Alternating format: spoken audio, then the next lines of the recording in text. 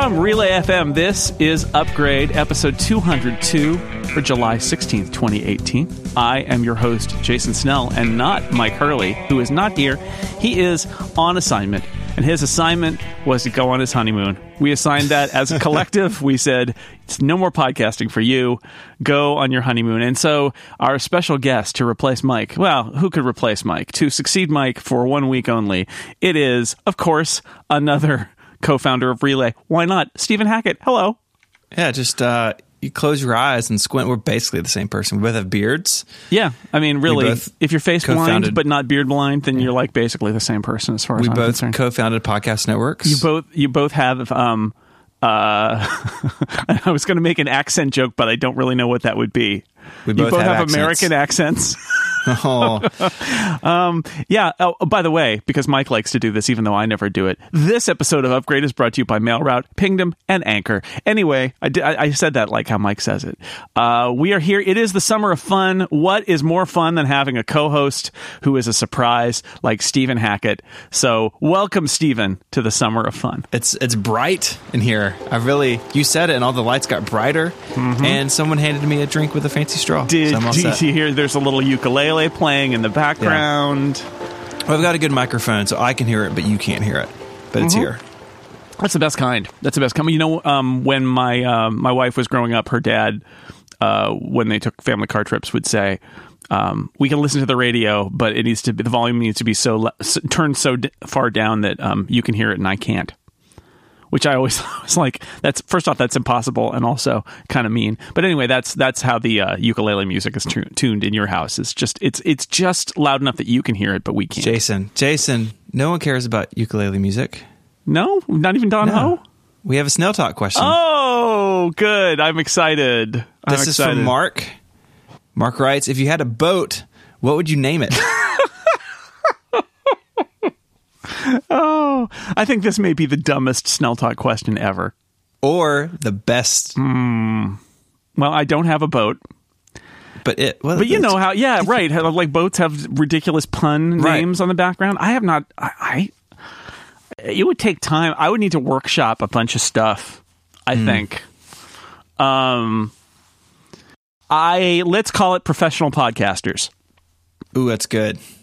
That's good. I'll throw it in there for now. That'll be my placeholder name. I'll come up with a better boat name probably between now and when I buy a boat, which is never. You never know. But thank you, Mark, for the ridiculous hashtag Snell Talk question. You can send your own hashtag Snell Talk questions in by tweeting with hashtag Snell Talk into the void. But the hashtag means they won't be into the void. They will instead appear in a spreadsheet that is accessible by Mike and also apparently Stephen, and then they get read to me. It's a continuing, ongoing experiment where I am the subject. We got a little follow-up. My follow-up is, what time zone are you in right now, Stephen? And I don't mean Memphis time. I mean, where is your body time right now? Because you and I recently went very far away. Yes. And for me, it was on the way out, it was 9 hours forward. And then coming back, it was 8 hours back because I made a time change in the middle of my trip. So how are you doing? I'm great. So I don't know what happened. I go to the West Coast, for work, and I'm destroyed. I go to London, which is many more time zones away, and I had basically very little adjustment to do when I got there, and even less adjustment to do when I got back. I'm totally fine. Wow. I don't know how I have this superpower. It's the world's worst superpower, but I have it. I seem to be impervious to jet lag on this trip. That's amazing. How lucky for you. I don't know. It's all the vitamins, I think. This was and brutal. The ukulele music. This was brutal for me. This was a hard one. I think 2 weeks in that time zone made it harder. I think part of it might also be like, oftentimes when I make these international trips, it's just me, and this time it was my whole family. And I suspect that my family helps me adjust because they're all on Pacific time schedule, and then I'm jet lagged, and so they're all getting up at 7 in the morning or whatever, and going to bed at 11 o'clock or whatever, and I kind of get into sync with that. But we were all jet lagged this time, and it's summer, so the kids they don't need to get up. My wife is also jet lagged, So I think that made it harder for me. I feel like I've kind of gotten it back now, but it's been a week. We got back a week ago today. So I had a lot of 5 a.m. wake ups, which I don't recommend in the middle of summer to wake up and it's still dark and you get up anyway. No, it's no good. It's no good. And a lot of falling asleep at like 9 or like 8:30 or where it's like, no, gotta stay awake. But so that was tough, but it was a great trip. We had a great time. So you and your wife went, and you left the kids behind. And how many days were you there? We were there for 7. So we did Tuesday through Tuesday, and spoke on this on Analog, which you can listen to in a couple days. But longest trip we've ever taken together, longer than our honeymoon, and it was really great. I'm really bad at vacation. I did basically just one morning's worth of work for an entire week, which felt great. Yeah, you paid all of us. Thank you. I paid all of you. So I figured a lot of really people on vacation. I'm on vacation. I'd like to get paid. Yeah. So we did that. You spending money. Get some more money to spend. Yeah. That's right. You are bad at vacation if 7 days away is longer than your honeymoon. Yeah, well, we got married in college. And we had no money. Mm-hmm. And I could take 4 days off from the Apple Store. So I guess I'll take 4 days off from the Apple Store. Yeah. But, we're in a different time and era of life now. Yeah, it was really good. And it was a lot of fun to see a bunch of people and to meet people's significant others. Jason, we have met each other's families, but that's not true for everybody who was there from like the podcast world. So like it was really great to spend time with other people's significant others and their partners. And it was just a lot of fun. And London was a lot of fun. I had not been to England before, which seems shocking to some people, but I haven't been. And that was great. And I think Mike and I may start to trade off. I think people know in August, most years we kind of have a retreat. And I think we may start trading off, and maybe I'll go over some. I think especially once they get settled into family life a little bit more. That's a great way to get yourself some trips to London. Yep. Is to say, no, let's do it both ways, Mike. Let's and he may say, no, Stephen. No. Maybe you can settle on like every 6 months. Just trading off, because you guys both need your international trips. It's a lot of fun. I didn't make an international trip. Well, I didn't leave North America until I was almost 30. Wow. But the last 15 or so years have been full of international trips, and they're great. They're a lot of fun. And my kids actually managed to, I think, have a good time, especially my daughter who's 16. I think she ended up having a good time. And that was my concern. Like, we were building the trip trying to include things that they would be interested in and not just boring things like looking at paintings. Yeah. Because that was I don't know if I mentioned this last week on this show, but I mentioned it somewhere that at the Rijksmuseum in Amsterdam, they were so bored of looking at, amazing Dutch masters paintings, but they were so bored at that point that they were like counting the number of cats that they could find in various paintings, which is actually a pretty good way to pass the time. That would be a fun scavenger hunt, but I mean, they were so bored. I had that moment with my spouse. We're in the Science Museum and they have a computer collection, and I was just like taking notes and like, well, they have this, but I have that too, or they don't have this, but I have one of those.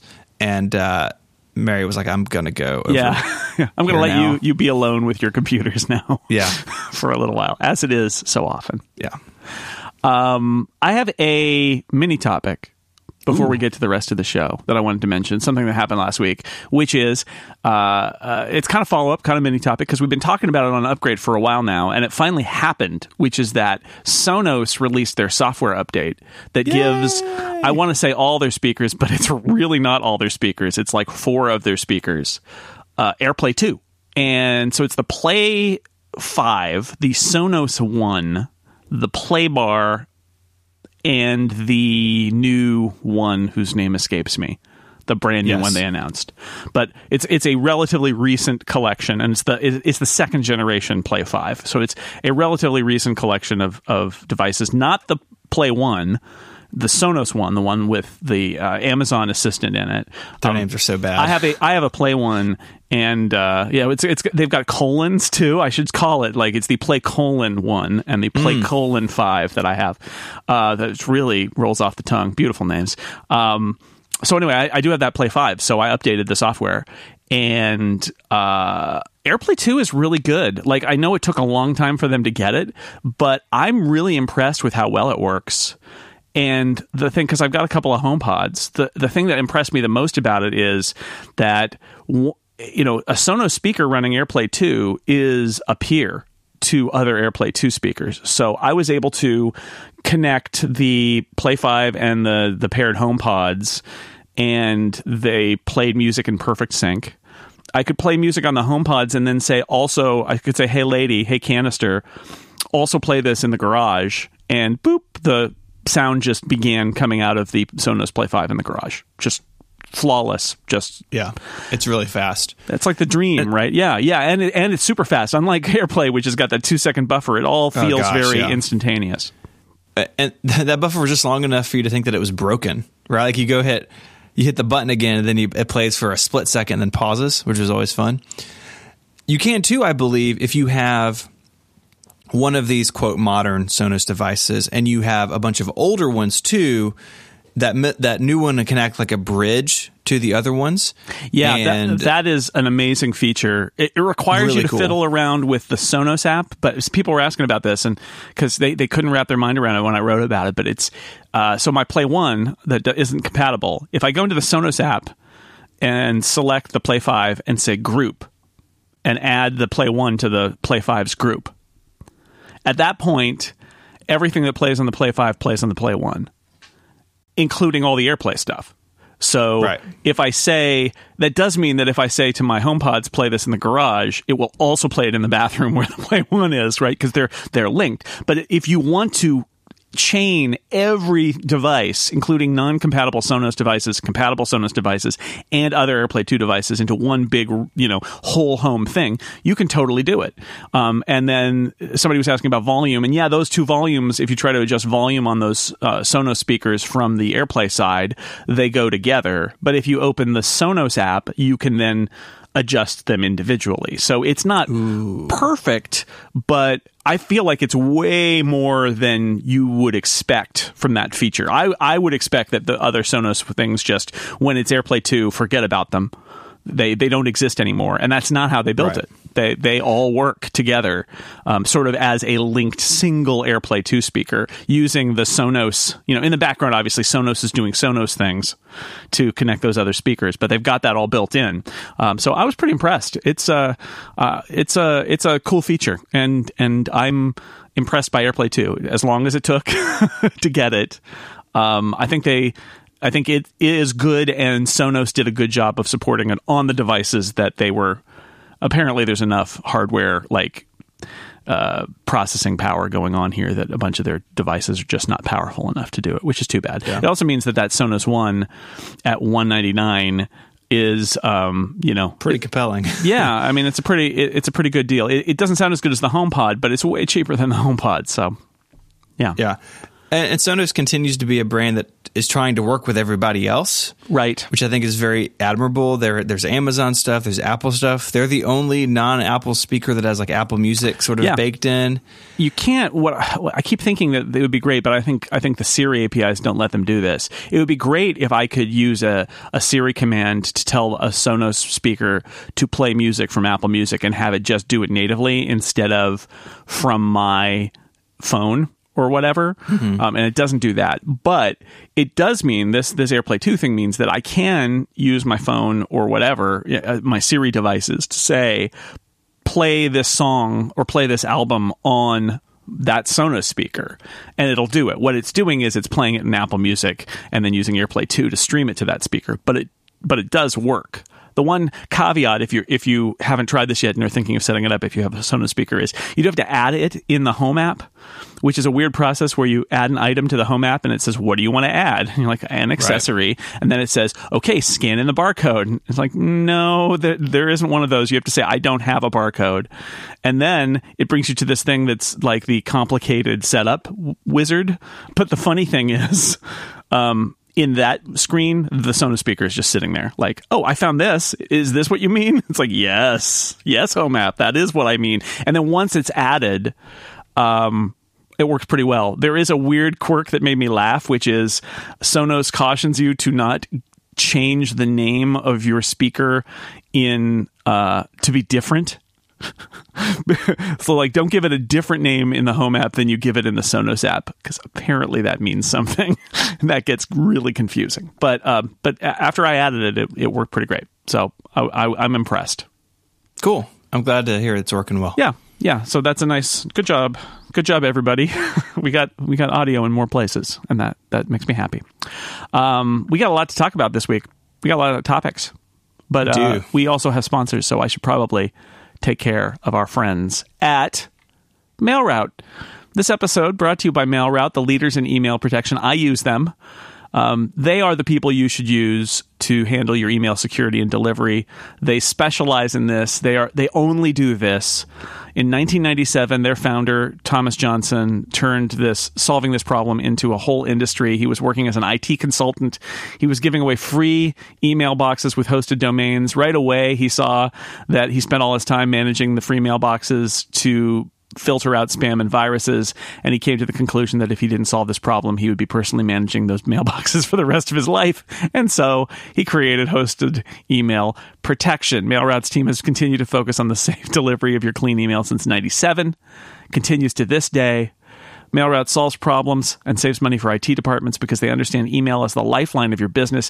It protects your email from spam and viruses and guarantees mail access during outages. That's it. That's all they do. They do it better and have been doing it longer than anyone else. I have been using MailRoute for quite a while now. I used to run an email server at my house, and what I found is that it basically filled my internet connection not with delivering the mail, but with the spammer servers connecting to my server and making attempts to send me mail. And that is a huge burden on an email server. So guess what? MailRoute takes that burden. MailRoute is the one who gets that stuff, and it will reject the bad connections. And then if it does accept something and it looks like spam, it files it away somewhere where you don't see it.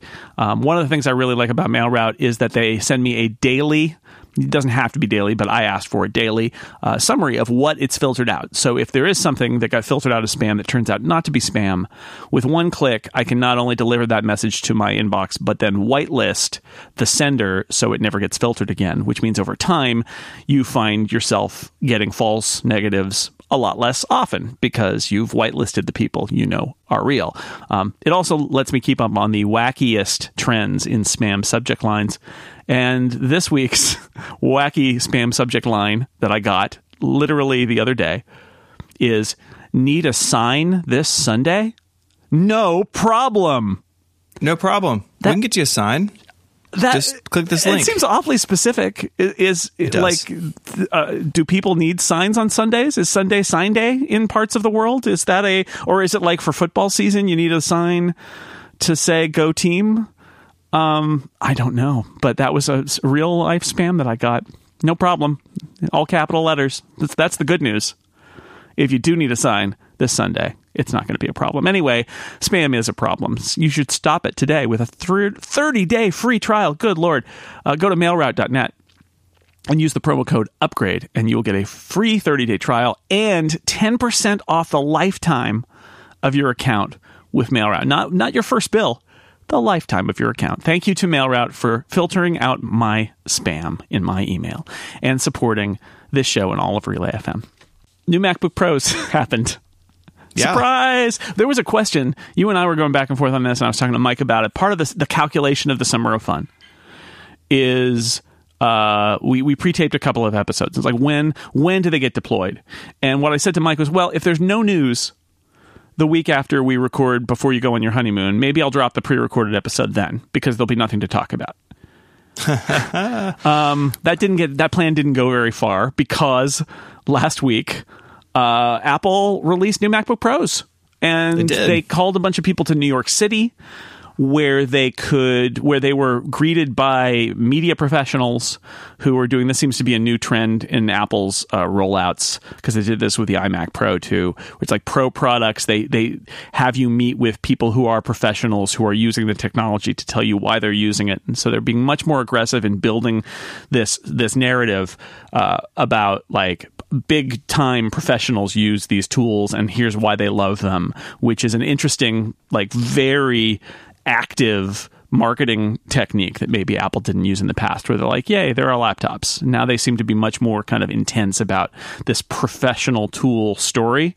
And I have some theories about why, including the fact that I feel like Apple is actually trying very hard to impress on people the idea that these products should be judged as professional products and not as consumer products. I'm getting a real... I'm curious what you think. I'm getting a real vibe. I was walking the dog yesterday, and I had this thought popped into my head, which is, Apple's doing with the MacBook Pro what they did with the Mac Pro.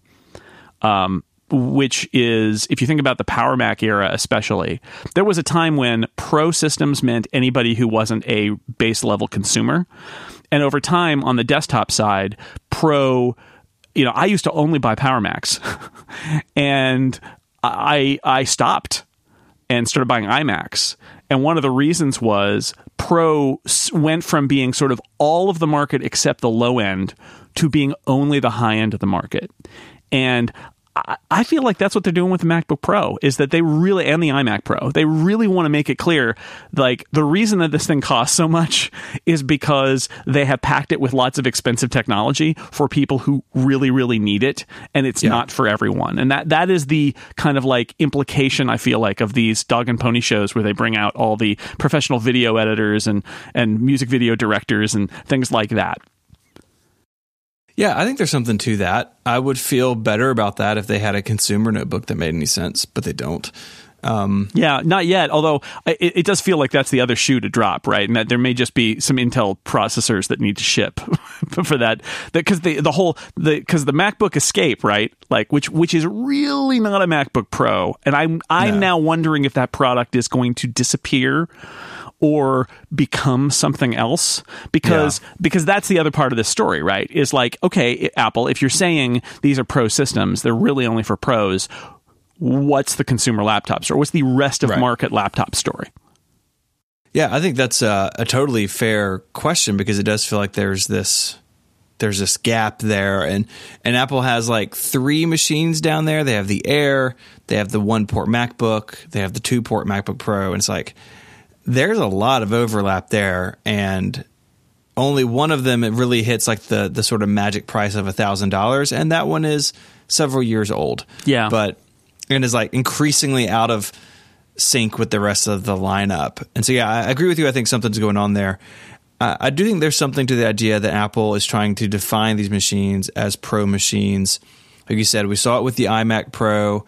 I am sure when the Mac Pro shows up next year, we're going to see this again, where it's like, look at all these top data scientists doing their things on this new computer we built. Totally. And developers, and again, video pros, and anybody who's doing incredibly intense high-end work, because then it sets the context, right? Like when I got my iMac Pro, I never got a briefing about the iMac Pro.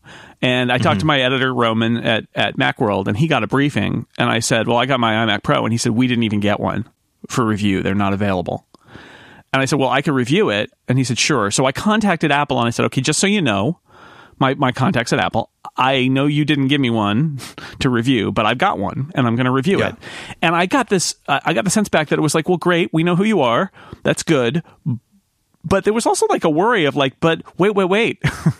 We have this whole plan about only seating certain people and telling this whole story about the high end. And I ended up having to reassure them, which they got. It was fine. And my review it's the only thing I've written, I think, that has been retweeted by Phil Schiller, right? So it worked in the end. But I had to kind of reassure them, like, you guys know that I don't just write articles. I do audio production and some video production, and I use high-end audio plugins that swamp every single core I can throw at it to do denoising on noisy podcast tracks. And they're like, okay, all right. And I'm using Logic and Final Cut Pro, and they're like, all right, we're okay with it. But they were like really nervous about it because it is outside. They don't want...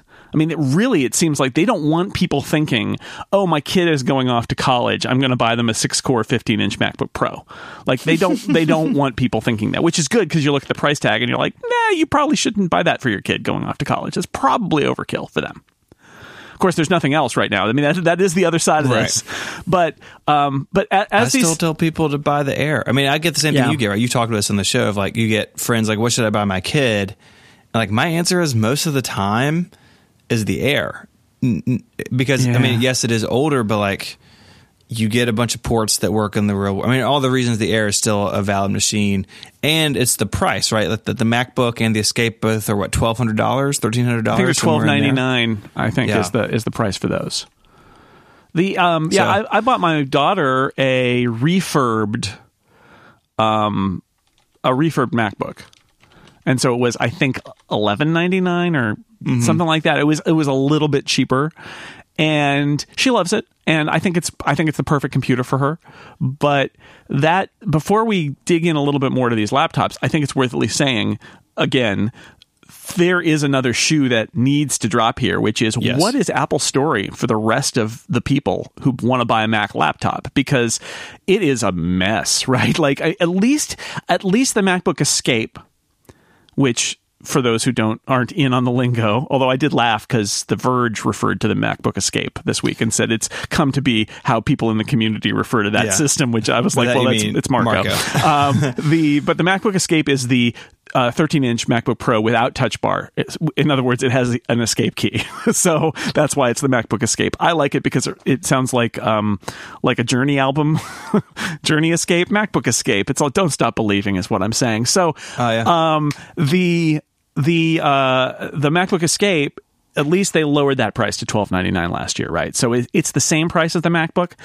But in the long run, like they've got two $12.99 laptops at the base, and then this $9.99 legacy laptop that doesn't really make sense. It's got the old ports, it's got the low-res screen, but it sticks around because it's under $1,000, and the other ones are about $300 shy of that. So something's got to give there, right? Like I had this moment because this is what happens with me is I think about this stuff at the strangest times. So, I'm mowing the lawn, I'm walking the dog, and I'm like, oh wait, what about that? And I did have this thought yesterday, which was that what if the MacBook Escape is the MacBook Air? Which, follow me here, all these rumors about like, oh, there's going to be a new MacBook Air. I wonder, and maybe they won't call it that, but I do wonder if that is the destination of that MacBook Escape, is that it's finally going to be what it probably should have been all along, except maybe because of the price, which is that's the other consumer laptop other than the super thin MacBook, and they find a way to drive its price down even more, so that and they have to give it a name, right? It can't be the MacBook Pro anymore. So maybe it's the 13-inch MacBook. Maybe that's the next MacBook Escape. It's actually called the 13-inch MacBook, and it's because it is not particularly bigger or heavier than the Air. And if they can get it down low enough in price, they could get rid of the Air, because then it would serve the same purpose as the Air. Right. Or if they could get that down to $11.99 or $10.99 and they could get the MacBook down to $9.99, that would be the other way to do it. And I feel like I think those are the scenarios that are at play here. I have a harder time believing they will actually release the MacBook Air with with updated internals and a Retina screen. I have a hard time imagining that happening. Now, it's possible that they could just do another chip swap and make it still float out there at $9.99 or even $7.99, something like that, just to hold down the bottom end. But that MacBook Escape, like I sometimes I think that's kind of the key to solving this problem, is like where can that computer go? Because it doesn't need to be super thin and light. It's got a couple of ports. It's using the same processor family essentially as the MacBook Air uses, except newer. And it's got the Retina screen. It's like, that's the one. That should be your like core consumer laptop. Yeah, I think that's totally right. I think they just haven't been able to price it there, either due to the expense of the machine or margins or whatever it is. But just if you took all the price tags off the laptops and you covered up all the names, that's, I think, the product matrix you would build, right? Like if you had those laptops out on a table, you would say, oh, well, this Air is old and this one port thing is the cheapest one. And then this 2-port one is kind of the default. And then you go up from there. Yeah. That's what makes sense from a purely product perspective. And I think they'll get there. And I think that I think Apple's clearly aware that their low end of their line is messy. And I don't think Apple wants it that way. I mean, I think it's different in the world of iPhones where you have older products sticking around to hit price points. People understand that. That makes sense. That's the way the phone market works. But it's not so clear in notebooks, especially when the prices are only apart from, $100, $200, $300, right? We're not talking that the MacBook Air is $500 cheaper than the MacBook, right? It's only a couple $100 cheaper. And they got to close that gap and they got to make it make sense again. And I'm confident they will. I think we've seen from Apple over the last 24 to 36 months a real recommitment to the Mac in ways that we've talked about on all of our shows, right? The Mac Pro Roundtable, the iMac Pro, you and I are both sitting in front of one. It's the best Macintosh I've ever owned, hands down. Yeah. The MacBook Pro has been problematic, but they are, I think, we'll get into the specifics of this generation, but they seem to be moving in the right direction. And just another step along that trail is clean up the consumer offering. Right. And so and the more I'm looking forward to talking about that. The more you push up the Pro models, I mean, I feel like this is the clearest sign, and this is strange, and we will talk about the new Pro models in a second, but like the pushing them up, doing what they did to them, to me, and so, it's 4-core and 6-core and 32 gigs of RAM and all of that, and then not touching the touch bar or the non-touch bar version, the escape version. It's like, that's that moment where I was like, okay, you have literally made a space for your consumer strategy, which doesn't exist yet. Like, we can't see it yet. It's clearly, there's got to be that story. So I look forward to seeing that, because that is the place where they're kind of in disarray right now. Whereas the Pros have more clarity, and this is their third crack at this generation, this body generation of MacBook Pros. And there is a lot in there, right? They increased cores. I was listening to ATP, and they were talking about how having your sort of product line just get cores added to it doesn't happen that often. Like, since the Intel transition, which is 12 years ago, we haven't seen something like this where it's just like, oh yeah, all of those 2 cores are now 4 cores, and all of those 4 cores are now 6 cores. But that's what happened here, because of this is the Coffee Lake. And that's Intel, but it's also like everybody who's using Intel chips gets that feature bump. So that's happening there. And you and I know, having iMac Pros, that more software. Like, I love software that's it's not as much as you would like, but the software that's multi-core aware is a beautiful thing. And Pro software is where that happens, which is again why more cores matters for Pro users more than it does for maybe anyone else. Yeah, we're clearly moving to a world where we're going to be more multi-core on our professional machines. I mean, you look at raw clock speeds. That those increases have slowed down over time. And so a way to make computers faster is to sort of shift the model to hey, the clock speed is going to be all very similar, but this machine's got 4 cores, and if an app really is built to take advantage of that, which a lot of Pro apps are now, everything from Logic and the Adobe suite all the way down to something like Forecast by Marco Armo, which you and I both use every day, which is one of the few apps that will really light up my iMac Pro and just really fill up all the cores. As we move into that world, both Intel and Apple are realizing that that's where they've got to be on the Pro end. And to our point earlier, it is a way to separate the Pro and the consumer offerings. I'll be very curious to see. So these chipsets can go in the iMac, the 21.5 and the 27-inch Retina iMacs can use these chips. And I think we'll probably see quad-core and 6-core iMacs, and that's going to bump it a little bit closer to the iMac Pro. But I think even there we're going to see it because this is going to be increasingly important. We're not going to see it in the MacBook. We're not going to see it if they refresh the Mac Mini in the future. Those are still going to be lower core counts, I think. Definitely not 6. To help separate them a little bit. Yeah, I think that's true. I mean, the Mac Mini, if it ever comes back again, if there's a chip available that'll do more power and that they can do it as a build to order, I'm sure they'll do it like they did back in the day where they had the 4-core version. But it's not going to be the focus, right? And if if they have to make a decision about which reference logic board to use, or which Intel chipset to use, and they're like, well, this one's cheaper and it only does 2 cores, they'll be like, fine, right? They're not gonna make a decision like that in favor of the other one. But one of the things that's really funny, and people don't remember now, the keyboard. One of my frustrations about this is like, look, I'm a keyboard snob. I really am. I didn't used to be, but I am. I've got a bunch of mechanical keyboards. I have opinions about keyboards. I don't like the modern MacBook keyboards. I don't like them. I don't like the reduced travel. It bugs me. It feels, every time I use one, it feels like I am basically just smashing my fingers down on squares and letters come out. And it's like, look, that's a personal preference thing. But and it's valid. Like, if you hate that keyboard, literally, other than the Air, you can't buy a MacBook that doesn't have a keyboard you hate. And that's, I have issues with that. I think it's emblematic of this entire generation where Apple made some decisions that maybe were a little too extreme, and they just had to live it down because it's a hardware body generation, and they're not going to redesign it for another year or two.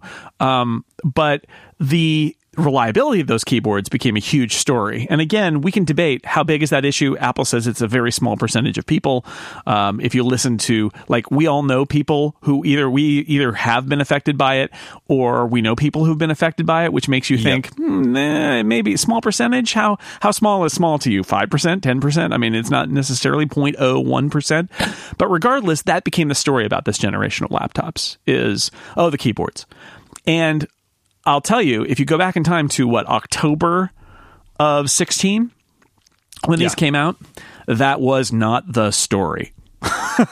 In fact, the story then was, there's a second generation and they're more clicky and they'll be okay. And people sort of accepted in large part that they were stylistically, that they were fine, right? It was before the issues of them being perhaps very breakable came up. What made the pro users who rely on the MacBook Pro really angry in October of 16 was the RAM limit, was the 16 gig RAM limit. And they're like, how can you sell professional laptops with a 16 gig RAM limit? That was the thing. People were howling about that. That was the number one complaint, not USB-C, not the keyboard, among the real high-end pros about those systems. I remember it very clearly. And I think this is one of those cases where you can see, and it took time, but you can see that Apple heard that. Apple, I think, got frustrated by Intel's limitations on that side. And in these models, you can, or on the 15-inch of this new version, the 2018, Apple built a whole strange memory controller with high-powered RAM, so that it is different from the ones found in the other machines, and they had to have a bigger battery and all that stuff. But they did that so they could get 32 gigs of RAM in there. And that I think it goes. You can draw a straight line back to October of 16 when everybody was complaining about it, and probably Apple already knew that it wasn't really acceptable, but it was what they were stuck with. And then they built a workaround. So let's not forget, this is in many ways, this 15-inch directly addresses the biggest criticism from high-end professionals of the MacBook Pro. Yeah. I think even the 13 does to a degree. You can't do the 32 gigs of RAM in the 13, but for me, I prefer the 13-inch size. I currently have a 15, so I could have a quad-core notebook. I'm in the position where I'm in my studio most of the time using iMac Pro, but when I travel, I am editing and recording live audio, and having as much horsepower as is reasonable. I'm not going to buy a maxed out machine. I try to balance it a little bit, but having as much power as I can reasonably have on a notebook is important 4 weeks out of the year. And I understand that's a weird use case, and that I'm in a privileged position. I can have 2 nice machines, but I've had a 15 because I want the quad core. But I haven't ordered anything. I probably will wait a little while and kind of see how the chips fall. But if these machines end up being sort of positively reviewed and the keyboard seem to be holding up, that quad core 13 is singing my name. And I think there are people who are just as excited about that as they are the 6-core, 32 gig RAM, 15 inch. And, they increased the core count, but these machines are faster. Coffee Lake is a faster platform than what was there before. So they are faster across the board, not just in like crazy multi-threaded situations. And, this is the third MacBook Pro we've had in about 3 years. It's roughly 3 years. And if Apple's, saying, hey, this is going to be an annual cycle, if you don't like this one, then you probably only have to wait, anywhere between 9 and 15 months for the new one. And that predictability almost is more important to me than the specifics of any one of those updates, because for so long there was just unpredictability in when Apple may ship something. And it seems like they're getting onto some sort of schedule. It's not as fast as maybe some people would like it to be, but I will take predictable at this point. Yeah, we heard a lot of people, kind of screaming bloody murder when WWDC happened and there were no new laptops. Right? It's like, oh, no, it's awful. And they're envisioning like there now won't be until the fall or whatever. And this shows you, and there was already evidence, but it shows you again, Apple can release products whenever they want. They can call journalists to an embargoed something and release products and roll them out however they want. They can do it anytime. And stepping back from that, as you pointed out, the first rev of the MacBook Pros came after 9 months, and this one came after essentially, I think, 13 months. Yeah. So they're averaging under a year, or even if we say it's an annual cycle. And one of the things that really bugged people, especially pros, was their kind of erratic update cycle. Mm-hmm. And some of that's on Apple and some of that's on Intel. But I feel like with 2 of these updates under their belts, I do think pros can look at Apple's update cycle and say, like you said, every year or so, we're going to get a new one. And it might be, 13, 14 months. It might be 9 months. But they seem to have now, for 2 update cycles, shown their commitment to getting these updates out a little more timely, in a little more timely fashion, which I think is good. I want to talk about the T2 briefly, but before we do that, let me take a quick break to tell you about another sponsor on this edition of Upgrade. It's Pingdom. Pingdom is a company that offers uptime monitoring and web performance management. You may be more familiar with Pingdom than you actually realize, because they are working every second of every day to keep your favorite sites online. Sites like Evernote and BuzzFeed and Netflix. Have you heard of Netflix? If you've used any of those sites recently and not run into trouble, did you notice that it worked? You just assume that, but you may have Pingdom to thank for that. Websites are super complicated and sophisticated. They've got a lot of different moving parts. There are contact forms, e-commerce checkouts, logins, search functionality, a whole lot more. Separate servers, separate systems to provide different portions of the website functionality. Pingdom will let you check the availability of all of them, not just your homepage, all of them. It's not just about getting a message when the whole site goes down, but when parts of it go down. If you run an e-commerce site, if the e-commerce portion, if the credit card transaction portion breaks, your site homepage may load fine, but you may be losing everybody as they check out. Pingdom can check that out for you and warn you when that part of it has broken. All they need to get started is the URL of the site you want to monitor. They will take care of all the rest. So here's what you do. Go to pingdom.com/relayfm. That's pingdom.com/relayfm. You'll get a 14-day free trial. You don't have to give them a credit card or anything. Try it out on your sites. And rest assured that Pingdom is watching to make sure that they're still up and running properly. When you sign up, use this code UPGRADE at checkout, and you'll get 30% off your first invoice. Thank you to Pingdom for keeping Netflix and Evernote and BuzzFeed online, and for supporting Upgrade and Relay FM. Okay, the T2, which debuted in yours and my iMac Pro, is in these new MacBook Pros. And I wrote a piece in January that I told good old Roman at Macworld. I was like, you should link to that piece again. It's like it's evergreen, and I linked to it on 6 Colors too, because the T2 is a really cool processor. It's an ARM processor. It's running it's sort of like a version of iOS called Boot OS that's being used in the boot process. It's used for a bunch of security stuff. It's the disk controller. It's encrypting stuff on the fly. It's doing a whole bunch of stuff that traditionally was done by other parts of the Mac. Yeah, I mean, it's great. Apple can leverage their custom silicon team not only for iOS devices, but using that same technology. Because it's basically like an A10-ish processor. Yeah. It's an iPhone processor basically that's inside every MacBook Pro and iMac Pro. And like repurpose that for these like very Mac specific tasks. And it's sort of cheesy, but like that is one of the things that only Apple can do because they have that expertise on hand. And they are redefining kind of what a modern Mac is. You know, if you look at the core like system architecture of the iMac Pro and MacBook Pro, it is now fundamentally different than previous and other Macs, and obviously much more secure and faster because they're doing crazy SSD stuff.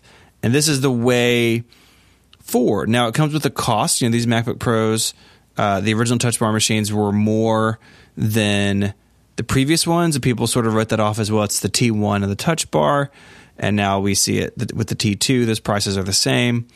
So, eventually I think we'll see this like trickle all the way down to whatever the consumer notebook looks like, the regular iMacs. But I do hope Apple can work to absorb that cost and not increase the price of every computer they sell by $300 to make this work. But, you know, having it in the iMac Pro now, I've had this machine, we've had these like 6 or 7 months. Yep. You never notice it. You can turn off the secure boot stuff if it gets in your way. And you know, it's just there doing its thing, and that's the best kind of technology that you know it's working hard for you, but you never have to think about it. That's what I want out of a workstation computer. You know what I mean? And it's a little bit silly on an iMac, or at least it's a lot less useful on an iMac than on a MacBook Pro. This idea that as the disk controller, it's also encrypting everything, and it's basically encryption at no cost. It does all of the encryption work on the fly, which means that File Vault basically is free. It doesn't slow you down in any way. Apple recommends that everything be encrypted, and that matters on a laptop, right? Where the laptop could walk away, and if it's entirely encrypted, nobody's going to get the data off of it. Plus they do the striping where they've got it's literally just banks of RAM that are being used, and it's doing it's acting as the controller, which means it's able to sort of use both of the banks together. And that increases the throughput of it. So it's got a performance story, it's got a security story on the storage side. Yeah. It's a little confusing that so the hardware encryption is happening all the time. You can then turn on File Vault on top of that if you want. Apple, I think, recommends it for additional security. Yeah, what it does is it changes it links it to your password. So instead of it just being kind of attached to, I think even though it's on by default, it's on based on data that's the identity of your laptop. So that they could potentially get that information and decrypt it. But when you turn on File Vault, it's tying it to your password, which means that now you need all the hardware ID stuff and your password to get it to work right. Which is that's for a laptop, that's what you want if you're working on anything sensitive, because then they'll never be able to read your data. Yeah, I run File Vault and the firmware password on my notebook, so you can't even boot it from an external drive without a password. In the iMac, I'm a little more lax. It's here in the office. Probably not going to go anywhere. But yeah, if you have a notebook, you're crazy not to turn that stuff on. Even with the new hardware, like you said, this is an extra layer. And it works with Mojave, it works even more this way, right? Because Mojave, you're going to have to ask permission for things like the microphone and the camera. But it's controlling the camera, the FaceTime camera. So there's a whole... not only is it doing kind of exposure and white balance adjustment and stuff like that, but it's actually, you have to ask permission to use it, which makes it theoretically much more secure, because the operating system doesn't have direct access to the micro or the camera. It has to go through the T2. And then obviously the T2 is also running the Touch Bar, which it isn't in our iMacs, but it is on these laptops, and the Touch Bar, continues to exist, and some people really like it. I actually think on a system that's designated for pros, the Touch Bar is there's a better use case there in some ways, because so many of the pros are using these high-end apps where the touch bar as a sort of like extra control surface. You can at least make a stronger case for it. Some people are never going to like the touch bar, and that's fine, but I think you can make a stronger case for it in, high-end apps like Final Cut and Logic that are, able to do kind of wacky things and are super customizable. Like Logic, I can tell you, if you've ever looked at the customizability on Logic for the touch bar, it's like you can literally do anything you want in terms of like putting buttons and controls on the touch bar in Logic. It's amazing. Yeah, if I do one of these, I'm looking forward to checking out to see how that's evolved. I had a 2016, a key fell off of it, and I made a scene in the Apple Store, and they repaired it for free, and then I put it on eBay. But it's the touch bar is a weird thing, right? Because it's still only on these machines. I think your argument for being for pros is interesting. I think there's a really interesting counter argument as well, that maybe people like that don't necessarily use notebooks as notebooks all the time. They don't, they're hooked to displays, or they're like me, where I'm so wired into keyboard shortcuts, I actually don't need anything else at this point, or I find it distracting. There's good arguments on both sides, as some people have said, but I regret that immediately. The touch bar is divisive, and I feel like if anybody's going to use a touch bar, it is a pro who's motivated to customize it or have it be some sort of wacky control surface that's doing something complicated. I'm not sure they are using the touch bar either, but I could see scenarios there, whereas the scenario for like a consumer using the touch bar is sort of like it's sort of like Clippy in a touch bar. It's like, you appear to be doing a thing. Touch the touch bar and I will help you do that thing. And I'm not sure that is a strong an argument. I don't know. This is I think it's great news. Great news also at a time when there's not a lot going on other than us processing betas to talk about some new Mac hardware. And I feel like Apple is being consistent with what they said a couple of years ago and last year in terms of their behavior of like how they're treating these systems. The challenge is that their current product line isn't consistent, right? There are pieces missing. It's a work in progress. And this part like kind of makes sense what they're doing here. And I understand why. And not that there aren't things to criticize, but kind of like I get where they're going. I would suspect that the next major like body revision, the major generational revision to these systems is probably going to react to the fact that so many people have a hard time embracing them. I think on the 4 or 5 year time scale that those generations go, they do have a chance to course correct. But if you accept the fact that they're not going to be doing major hardware revisions on the outside of these devices in this generation, then I think what they're doing is a really interesting progression, and it makes sense with what they've said these systems are supposed to be. Yeah, agreed. So speaking of betas, by the way, worth a check-in on the summer of betas, part of the fun of the summer. Summer of betas. I want to check in with you about Mojave, because Mike, is going to be less excited about that. Mike's excited about iOS 12, but I wanted to check in. We're doing all the Mac stuff today. I told Mike, Steven's going to be on. We're going to talk about Mac stuff, and he's like, "Go for it." So, have you been spending time with Mojave? How's that been going? I have. I'm running it on an external SSD on my 2015 MacBook Pro. I feel like I'm getting pretty close to just booting from it. I've got one more work trip in about a week and a half, and I think after that I'm going to be booting my notebook into it. It seems pretty good. I think it's obviously fun to talk about dark mode. A bunch of people, including me, have written about it. But once you kind of get past that, Mojave does have some other interesting things. The additions to the Finder are, talking about Apple focusing on pros. They feel like very pro features, surfacing automator workflows and scripting stuff in Finder with new buttons, having that new sidebar where, for instance, you have a picture loaded in the Finder preview and it shows sort of the metadata of the photo. It can do different things depending on what you're looking at.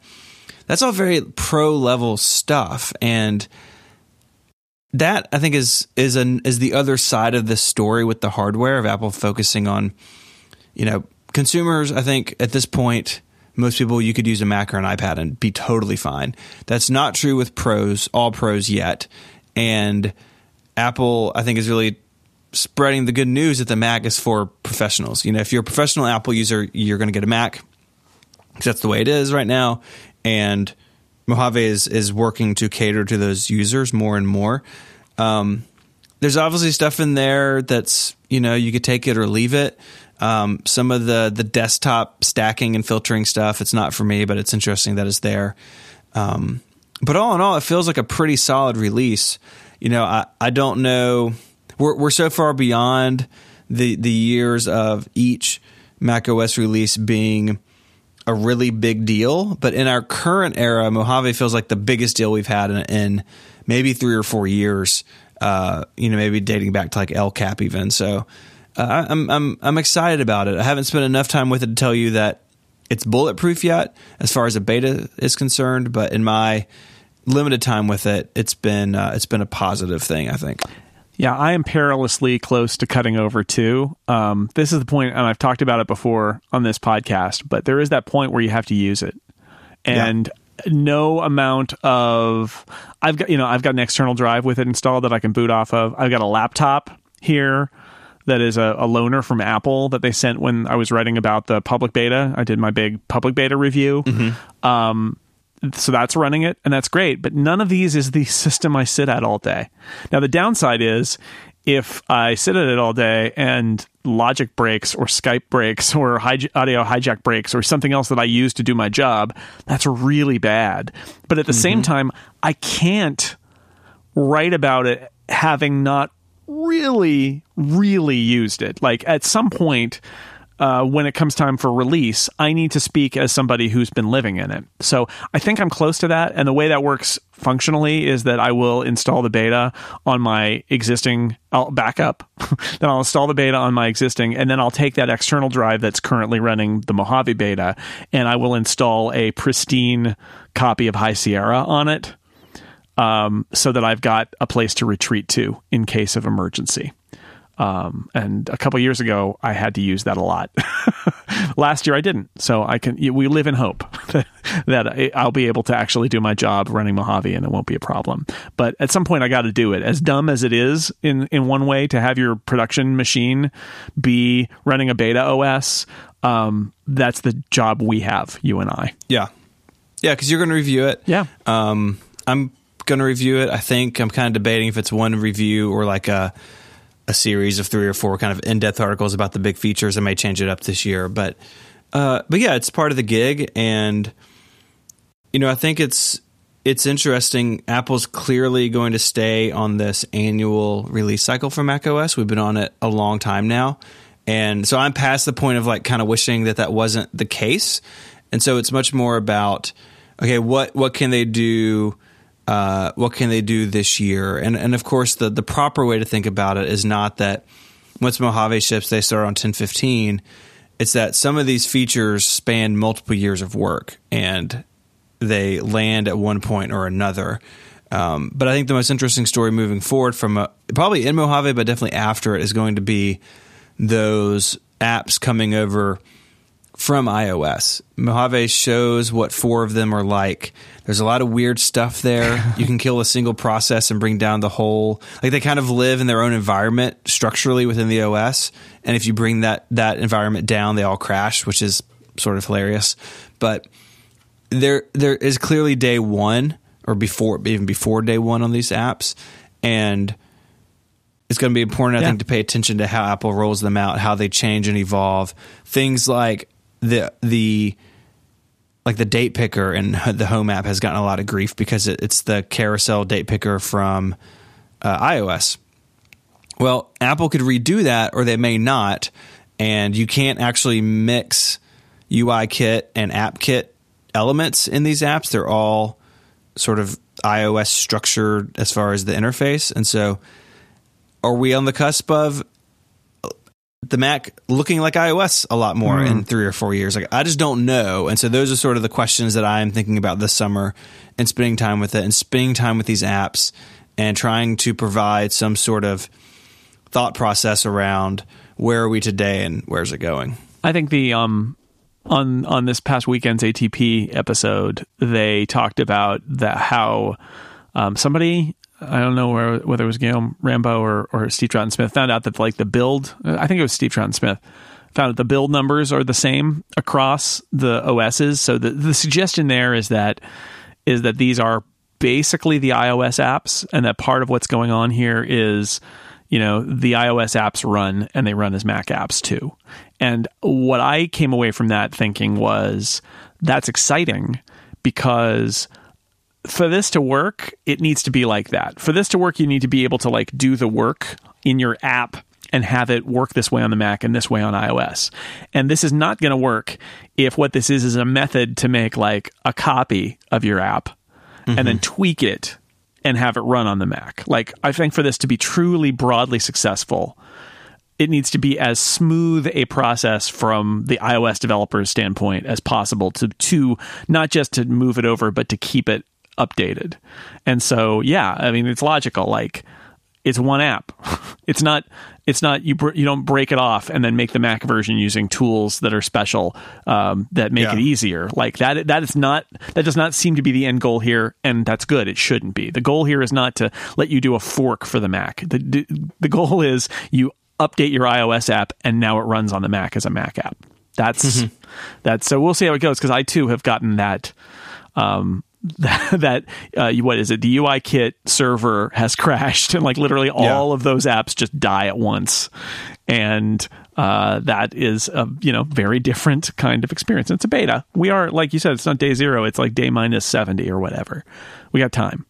But I think it's fascinating, and it is the most interesting Mac OS release in a long time.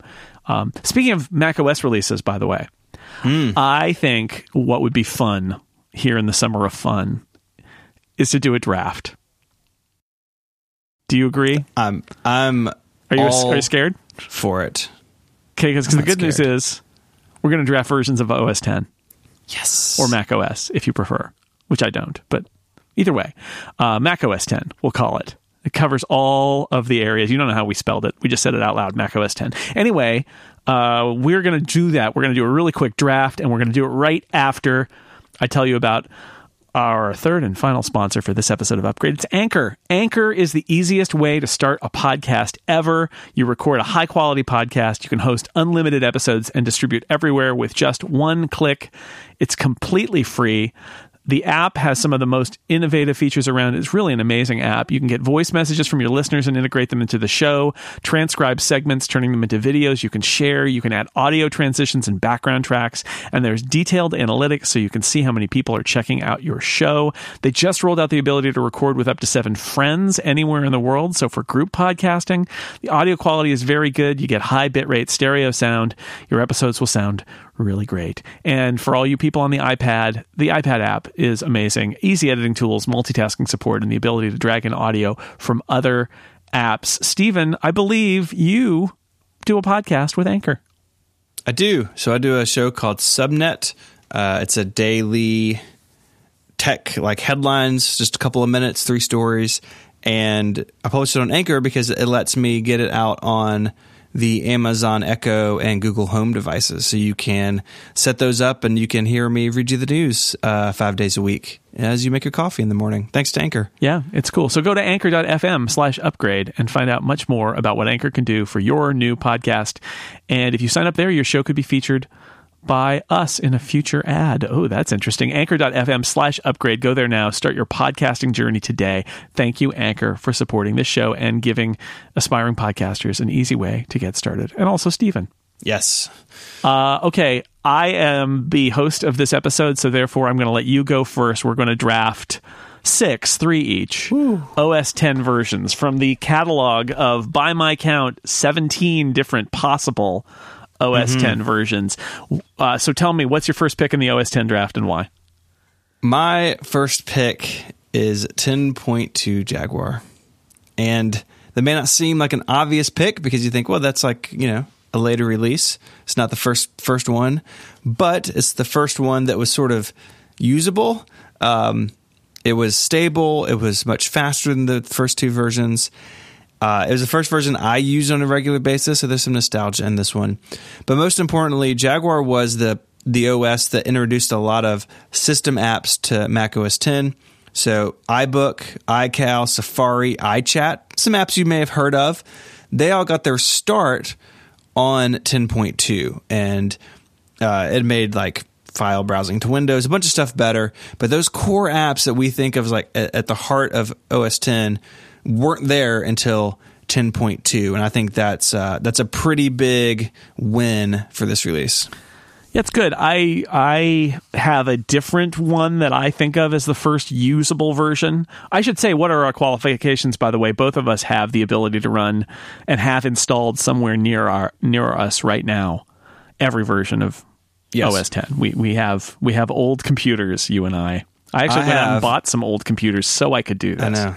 Who would do that? I actually have been. I'll share a little news here in the middle of our draft. I've been working on a project to do extensive screenshots of every version of Mac OS X. I've been working on it since the end of last year. It's almost done, and so I have run all of these in the last 6 months or so. So I have spent lots of time with them. You've been witnessing the evolution of Mac OS X and fast forward. Yes. Yeah. 15 years of history in 6 months. That's pretty cool. Also, it's a lot of brush metal, man. It's a lot of brush metal. I think the number one thing that I like about Jaguar is that Steve Jobs always pronounced it Jaguar. Yeah. It's weird, right? Yeah. How did you end up with that? I don't know. I had a boss who did the same thing. I thought it's like that's weird. That's not how you say that word, but people do. I know that the Jaguar, like car company, it's like Jaguar or something like that. But nobody called it Mac OS X 10.2 Jaguar. Probably not. I'm going to pick 10.8 Mountain Lion. Ooh. Mountain Lion. So a couple reasons. One is the Lion broke a lot of stuff. Yeah, Lion was weird. Yeah, and as a podcaster, I will tell you, they completely overhauled the sound subsystem in 10.7 and broke everything. Like everything. Like we at Macworld, I believe when I left Macworld, we still had our podcast room iMac running 10.6 Snow Leopard because Lion broke everything we used. And if it wasn't, we had just updated it, and I think there was still a bootable 10.6. It was not good. So Mountain Lion fixed not everything that Lion broke, but a lot of stuff that Lion broke got addressed. But my number one reason for picking it is it's a little bit personal, which is this was the surprise OS release. Yes, I got called by Apple PR to come for a Mac related briefing at Cupertino. And I walked in, and they said, "So we're releasing OS X Mountain Lion next week." I'm like, surprise! What?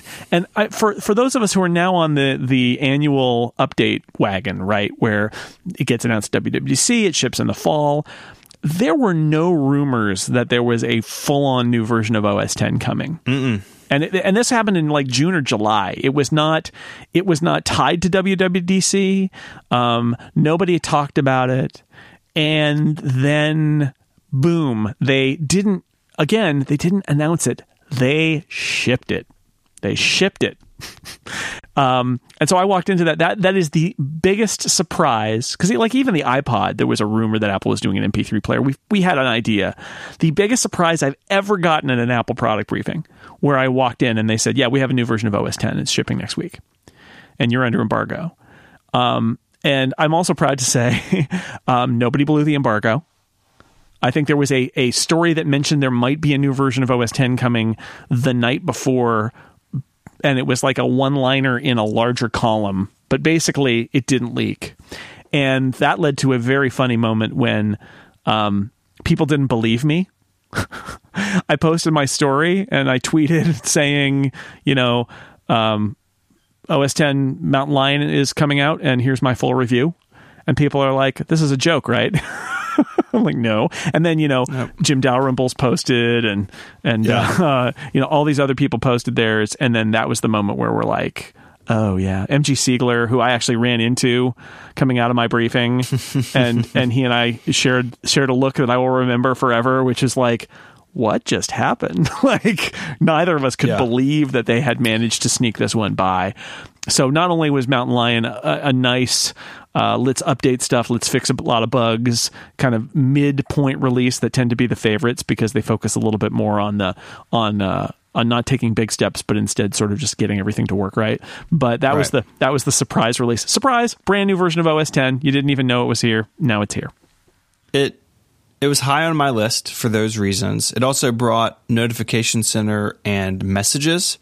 So it is a release that sort of added things that we now just view as like core tenets of the OS. My review of it referred to iOS apps coming to the Mac in a very different way than in Mojave. Notes, reminders, some other stuff. Yeah. So it was a good pick, Jason. That's good. There was a lot of all our Mac users use iOS. We should probably get those things in sync. There's a lot of that in there too. Yeah.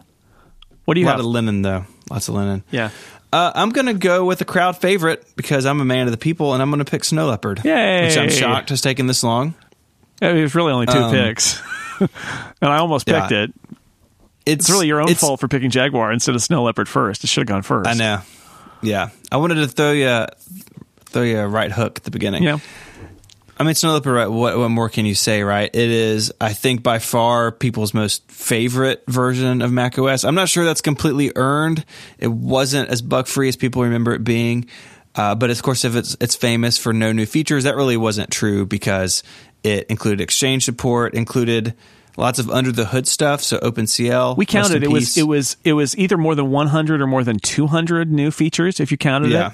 So despite the no new features thing that they said, it actually was massive in terms of the stuff they added. But it wasn't. It was a bunch of like little stuff mostly, and then sort of tinkering. That was not quite as focused on like a big marketing feature. Right.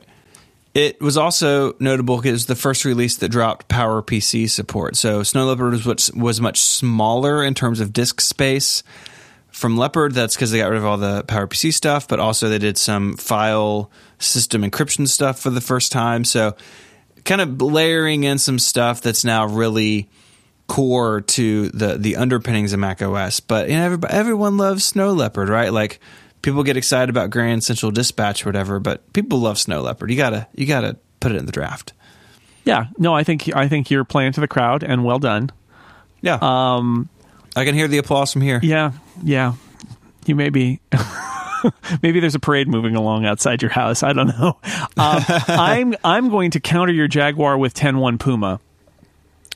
Because I feel like this was the one we spent several years writing about OS X as this kind of theoretical construct. Rhapsody, the public beta, and even the 10.0 beta, or the 10.0, which was basically a beta. And it was slow. It was not something. It was the thing you installed on a separate partition and booted into and said, "Oh yeah, this will be the future," and then went back to classic because it was just not any good.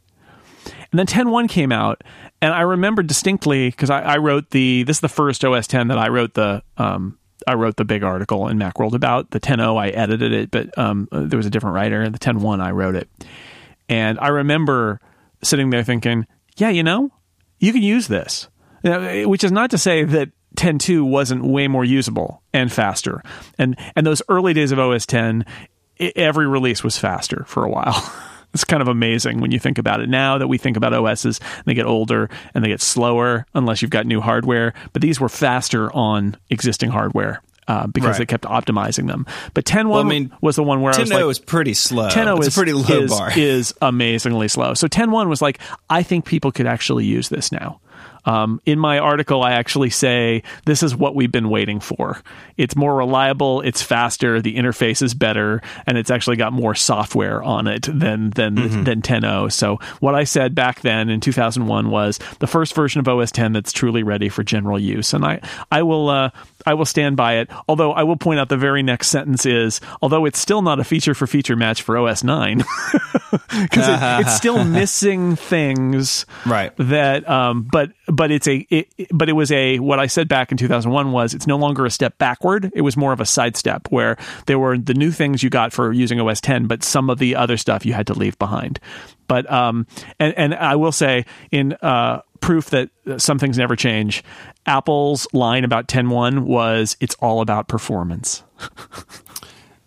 I'll say this one thing I don't think you mentioned. It was free. It was free if you own 10.0. It was the initial, because this is in the era where OS updates cost $50 or $60, $100, whatever it was, right? Yeah, I mean, Apple charged $129 for the majority of OS X's life. How about that? It's hard to believe now again, but there it was.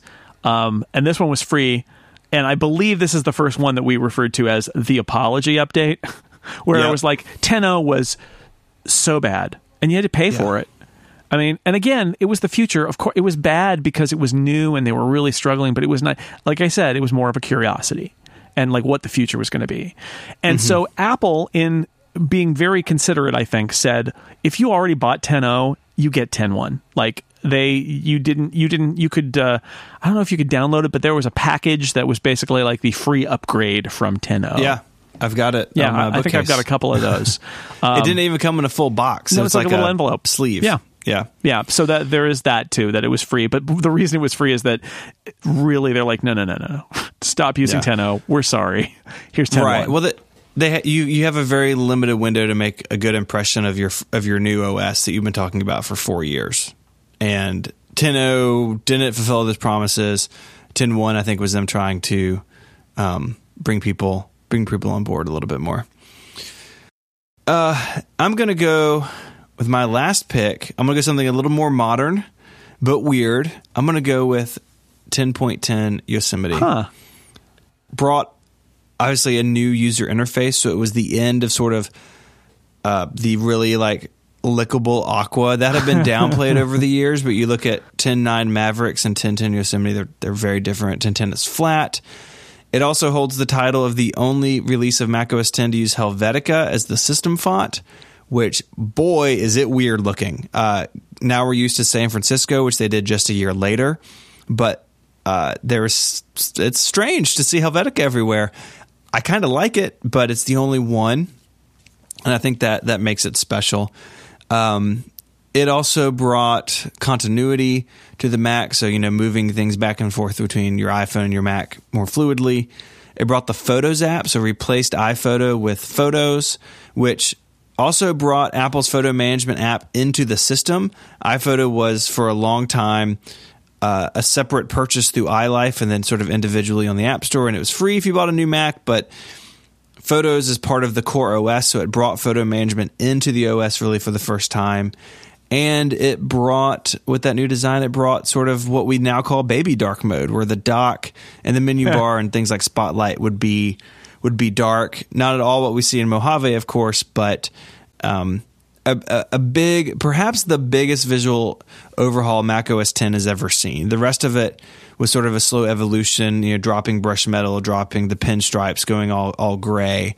But Yosemite was a big break, and one we're still in that era, and I think that makes it worth a draft pick over some of the others. It's nice. That's a good one. For my last pick and the last pick of this little mini draft, if I hadn't picked Puma, I would go back to the old days because I feel nostalgic about the public beta. It was so weird, and yet at the same time, that was the moment with that public beta. That was the moment where Apple was saying, here's the future of the Mac. And it has proven out to be, yes, that like for 2 decades, this is it. This is the Mac. It has now eclipsed the classic Mac OS in terms of being kind of like out in the world, the primary Mac OS. So I thought really hard about picking it, but I think Puma, it has gotten me covered on that end. So I'm going to go on the other end, and I'm just going to be a shameless crowd pleaser and say Mojave. I think Mojave, as we've talked about in a few different places, is the first time in a long time where it feels like Apple is really putting some effort into its conception of what the Mac is going to be today and going forward. And I think there are a bunch of features in it that are really interesting, including the UI overhaul for dark mode, but a lot more beyond that are interesting in and of themselves. And then the running iOS apps on the Mac, even if it's just those 4 apps, like it points the direction for the future. And it is a huge, not just a huge step for the Mac, but it's a very large investment in Apple's software development for the Mac. And as a Mac user, the last few years, it's been like, it continues to be a product in their lineup, but they are making an effort, because this is Apple saying, no, the Mac is important. It's important for pro users, and it's important for kind of their long-term computing strategy in some way. How do they fit the Mac and iOS together without necessarily merging them together, but how do they fit together so that 5 years out it makes sense? Something that kind of doesn't make sense now, which is, hi, we're a company that has two totally different operating systems. So that's a big deal. So I think in the end, Mojave will be proven to be kind of like the branching off point. Although, if I really wanted to pick like how history views like major OS updates, I should probably pick 10.15 because that's the one where it opens the floodgates. But for now, didn't even have a name. For now, 10.14. Well, it'll be Joshua Tree. I think 10.15 Joshua Tree, but 10.14 Mojave. That's the last pick. That's great. I think that all makes sense. Do you have any runners up that you were disappointed you couldn't squeeze in? No. I mean, Public Beta is the one that was my runner up that I had on my list, and I thought about, just because that is the start of it all in a lot of ways. Like the first thing that really felt like OS 10 or the Rhapsody stuff didn't. It was basically next step. Yeah. But Public Beta was like, okay, here we are. We've although Public Beta still had the Apple logo in the middle of the menu bar that didn't do anything, right? No, that was just Rhapsody, or was that the public beta? No, I think it was a developer preview. Maybe I don't know. Oh yeah, okay. John Syracuse is already yelling at us in Slack. Yeah, okay. My only one that didn't get in would have been 10.3 Panther. I think for the same reason I picked Jaguar, that a lot of like core stuff that we think about being OS 10 was present in Panther. Fast user switching, expose, file vault, the sidebar and Finder in 10.01 and 2 is really weird because you don't have the sidebar, where you could like see your home folder and stuff. The way we think about the Finder now, they introduced that as saying, hey, we have the sidebar in iTunes with playlist. We just ported that to Finder, and it made a lot of sense. And it sort of put the user at the center of the computer and not the local hard drive at the center of the computer when you went to navigate for stuff. So Panther, I think, is my runner up, but I think this is good. This was a lot of fun. I was very excited when you suggested this for this episode. Yeah, no, that's good. I'm glad. This is summer fun. It is the summer fun. This is why we do fun things. We do fun things all year round, but in the summer, they're the summer of fun. That's it. It's more fun. Want to do some Ask Upgrade quickly before we go? Yes. Boop, boop, boop, boop, boop. Those are your lasers run at a different frequency than my lasers, but I'll accept it.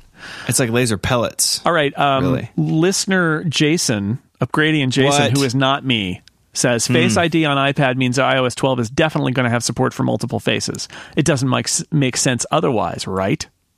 I don't see how you got from A to B. Yeah, I agree. I think the suggestion there is that on iPad is more of a multiple user device, although Apple has not proven that, since they they don't let regular people use a multiple user feature on iPad. And the one on schools is kind of super weird and janky for school use. The iOS 12 beta has this additional appearance kind of thing for faces. Right. And I think that is their way of letting you get multiple faces in there in some way, but I think that's probably it, unless there's like an announcement that goes on with like new hardware that says we're explicitly going to support multiple faces on new hardware. And I think that only makes sense. Like, I don't really think the iPad's multiple user. Like, people use it that way, but it's not. What I want to see is true multi-user support for everybody, and hold my breath for a while longer, I think. Yeah. I actually checked Slack to see if John Syracuse had already complained to us. No, he's got a job. He's not listening to us now. He'll complain later, but it's like the developer preview. Yeah, that would have been a good one too. Listener Chris wrote in to say, how do you pocket your phone? Bottom, up, or down, screen facing toward or away from your leg? That's good.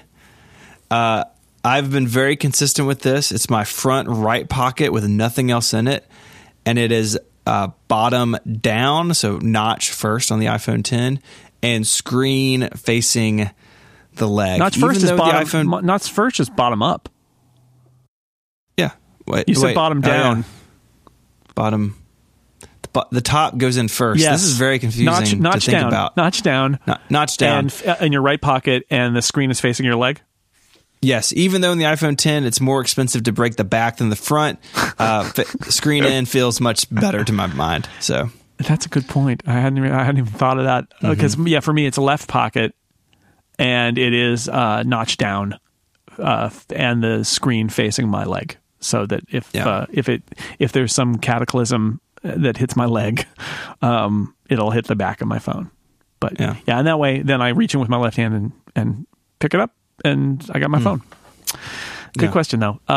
Daniel wants to know, will Apple be able to fix the MacBook keyboards without the seemingly essential step of making the devices thicker? Haven't they painted themselves into a thinness corner? Could they stomach thicker MacBook Pros? I mean, I think this may have come in before the announcement, but I think there's a truth in this, right? Which is, if they wanted to do something truly different, they would need to redesign the case. And they may do that. In terms, I mean, the MacBook Air is pretty thin, and it's got more key travel. So, like, if they wanted to introduce more key travel, I am confident that the wizards at Apple could do that. But they won't do it in the existing hardware generation, because I think that's way too complex to tweak something that major and keep everything else the same. At that point, you're just redesigning the entire case. And so I think if it happens at all, it would have to happen a year or two out when they do a new hardware generation. Agreed? I totally agree. Okay. Zach wants to know a serious post-wedding question. Who was the Apple-related tech podcast designated survivor who was not in London? In case of a disaster in London, who did we designate to carry on for us? And I was thinking about it, it's there's a bunch, like Grouper, I guess, Dan Morin, Merlin. There's lots of podcasters out there who aren't the entire cast of Relay who was there. Yeah, Mike doesn't co-host a podcast with everybody. It would have been fine. Just most people. Yeah, no. ATP would have been gone, though. ATP would have been eradicated. It's true. Yeah. An Upgrade and a bunch of the Relay podcasts. But there are many. Look. Accidentally terminated podcasts. Yeah. I was going to say, to take a page from the Marvel movies, cut off one podcaster and two will take its place.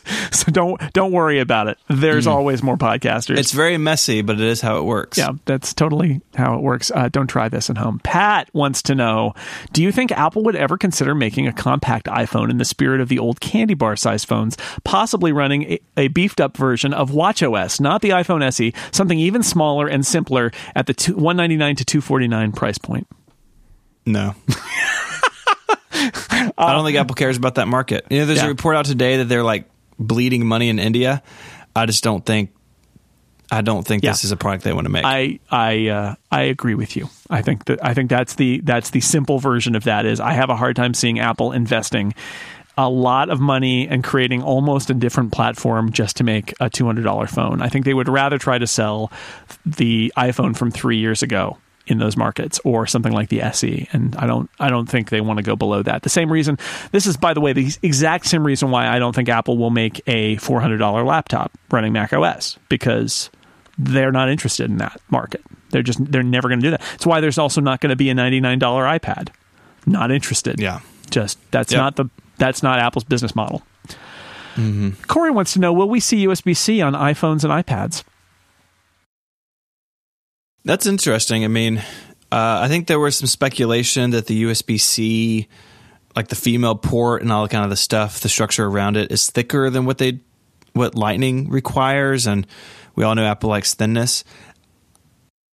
I don't know what USB-C gives them that Lightning doesn't, because you can do fast charging over Lightning. You can do USB 3 transfers over Lightning. And the downside is you have to live through another port transition. And those of us who were around during the dock connector to Lightning switch, we all have scars from that because everyone freaked out. And I don't think Apple wants to do that again. And so I don't know what it gets them, and there's a big downside. So I think they're fine with Lightning. Yeah. What do you think? I think that's true. I think it sounds like the rumors are we are going to see a USB-C transition on the charging end this time, which is fine. because you can put more power through that cable, and they're going to have a bigger adapter, and it's great. That's fine. On the other side, yeah, I don't see it either. Like, Apple went to all the trouble. Apple knew USB-C was coming, and they went to all the trouble of making Lightning. I'm not sure if they had known and didn't do anything. Like, it would seem like a really weird sidestep for them to now move, and Lightning serves their purposes better on those devices than USB-C. Yep. That said, I'm gonna put this out there again, wearing my hat as sorry, this is gonna make you feel like you're unconnected for a minute. Wearing my hat as an iPad person. Oh yeah. I think the iPad Pro needs USB-C. Should get USB-C, because I think part of the transition in the iPad Pro to truly being a kind of like professional level device over time, maybe not this year, but sometime, is have a little bit better USB device support, and that has to be in the OS, and then have a USB port. And like, it's like a computer, because there's stuff that uses USB, and it would be like, oh, you don't need to buy a dongle for that. It's just got a USB-C on it. Do I think that will actually happen? No, I don't. I think the best we could hope for is that there will be a little dongle that will continue to be a USB 3 Lightning dongle. It would be nice if maybe... it would be nice if they didn't. It would be nice if they said, yeah, it really is a computer. It even has a USB port. But the problem with that is that actually requires a major iOS update to support more USB devices than they currently support. But, some of it's already there. They could do more, and I would like to see it on that side. But I think that's the only place in iOS that you would likely see it, is if they made either an iPad Pro with a USB port, or if they made an iOS laptop at some point, that mythical iBook, that would be, again, a place where you might see a USB-C port. But that's about it. Yeah, I can go with that. Bosie wants to know, to wrap us up, how's Mike handling England's World Cup loss to Croatia? I mean, he's not even here. He's so torn up about it. Yeah. I don't think Mike cares. He does. Mike literally, there are two kinds of nerds in our community: the ones who care about sports or sport, and the ones who don't. And Mike is firmly in the ones who don't, to the point where, I'll put it this way, Mike and Adina's wedding reception, we mentioned this last week, it happened during England's World Cup match with Sweden. And the venue for the reception said, we could put a TV somewhere if people really want to watch England. And first Mike is thinking, well, most of the people here are from, not all, but many of the people, like 80% of the people at the wedding, 90% of the people at the wedding are either Americans or Romanians, so they don't care. Very few Swedes, some English people. And then second, he didn't want that to become the center of attention of his wedding reception. So those of us who cared were like checking our phones. But this is my point, is if my wedding reception was happening during a World Series game featuring my favorite team, there would be a TV. But Mike was not. I think he made the right call, but it also was because he just doesn't care. And that's fine. I think that was the right call regardless, but it made easier by the fact that he didn't care. Well, that is all of Ask Upgrade. Stephen Hackett, thank you so much for joining me as my special guest in the Summer of Fun while Mike is off splish-splashing around in his own honeymoon in a tropical location. It was fun. Yeah. I can't believe it's taken almost 4 years for us to do an upgrade together. Yeah, well, it was, at the beginning, it was like, I could always use Steven as the guest host, but it was like, but what if I got Merlin? What if I got Serenity? What if I got John Syracuse? And I thought, the result of that is that I've never had you as the guest host on Upgrade. So I thought this would be a good time. We also do other podcasts together. We should point out, we do Liftoff every other week about space and related subjects. And you should listen to it because you don't have to be a rocket scientist to care about what goes on in space. We care, and we're not rocket scientists. And then every week we do Download together. That is sort of put out there as Download with me, but Stephen is the producer of Download and appears on almost every episode and will sometimes jump in, but also helps put it together, which is part of the subnet plan as well, because you're watching the headlines for subnet and also for Download, and it all kind of goes together. So it's not like we don't talk, but not on Upgrade. It took us 202 episodes to get there. So thank you. Well, I'll be glad to be back anytime. Well, we'll have to have you back, and before episode 404, hopefully. There you go. Episode 404, file not found anyway. Cannot be found. So next week, the Summer of Fun rolls on. Yes, indeed. Summer of Fun rolls on! With a surprise guest or two. I will tell you, it is 2 surprise guests, plus coming in live from his honeymoon, not true, pre-taped, Mike Hurley as well. And we have a great episode that we recorded a few weeks ago about iPad and iPad productivity and iOS 12 on the iPad and a whole bunch of other stuff like that. Great guest. You're going to love it. That'll be next week. And I want to thank our sponsors because Mike always does that because he's very nice. MailRoute, Pingdom, and Anchor. And until next week, say goodbye, Stephen Hackett. Adios. Goodbye, everybody.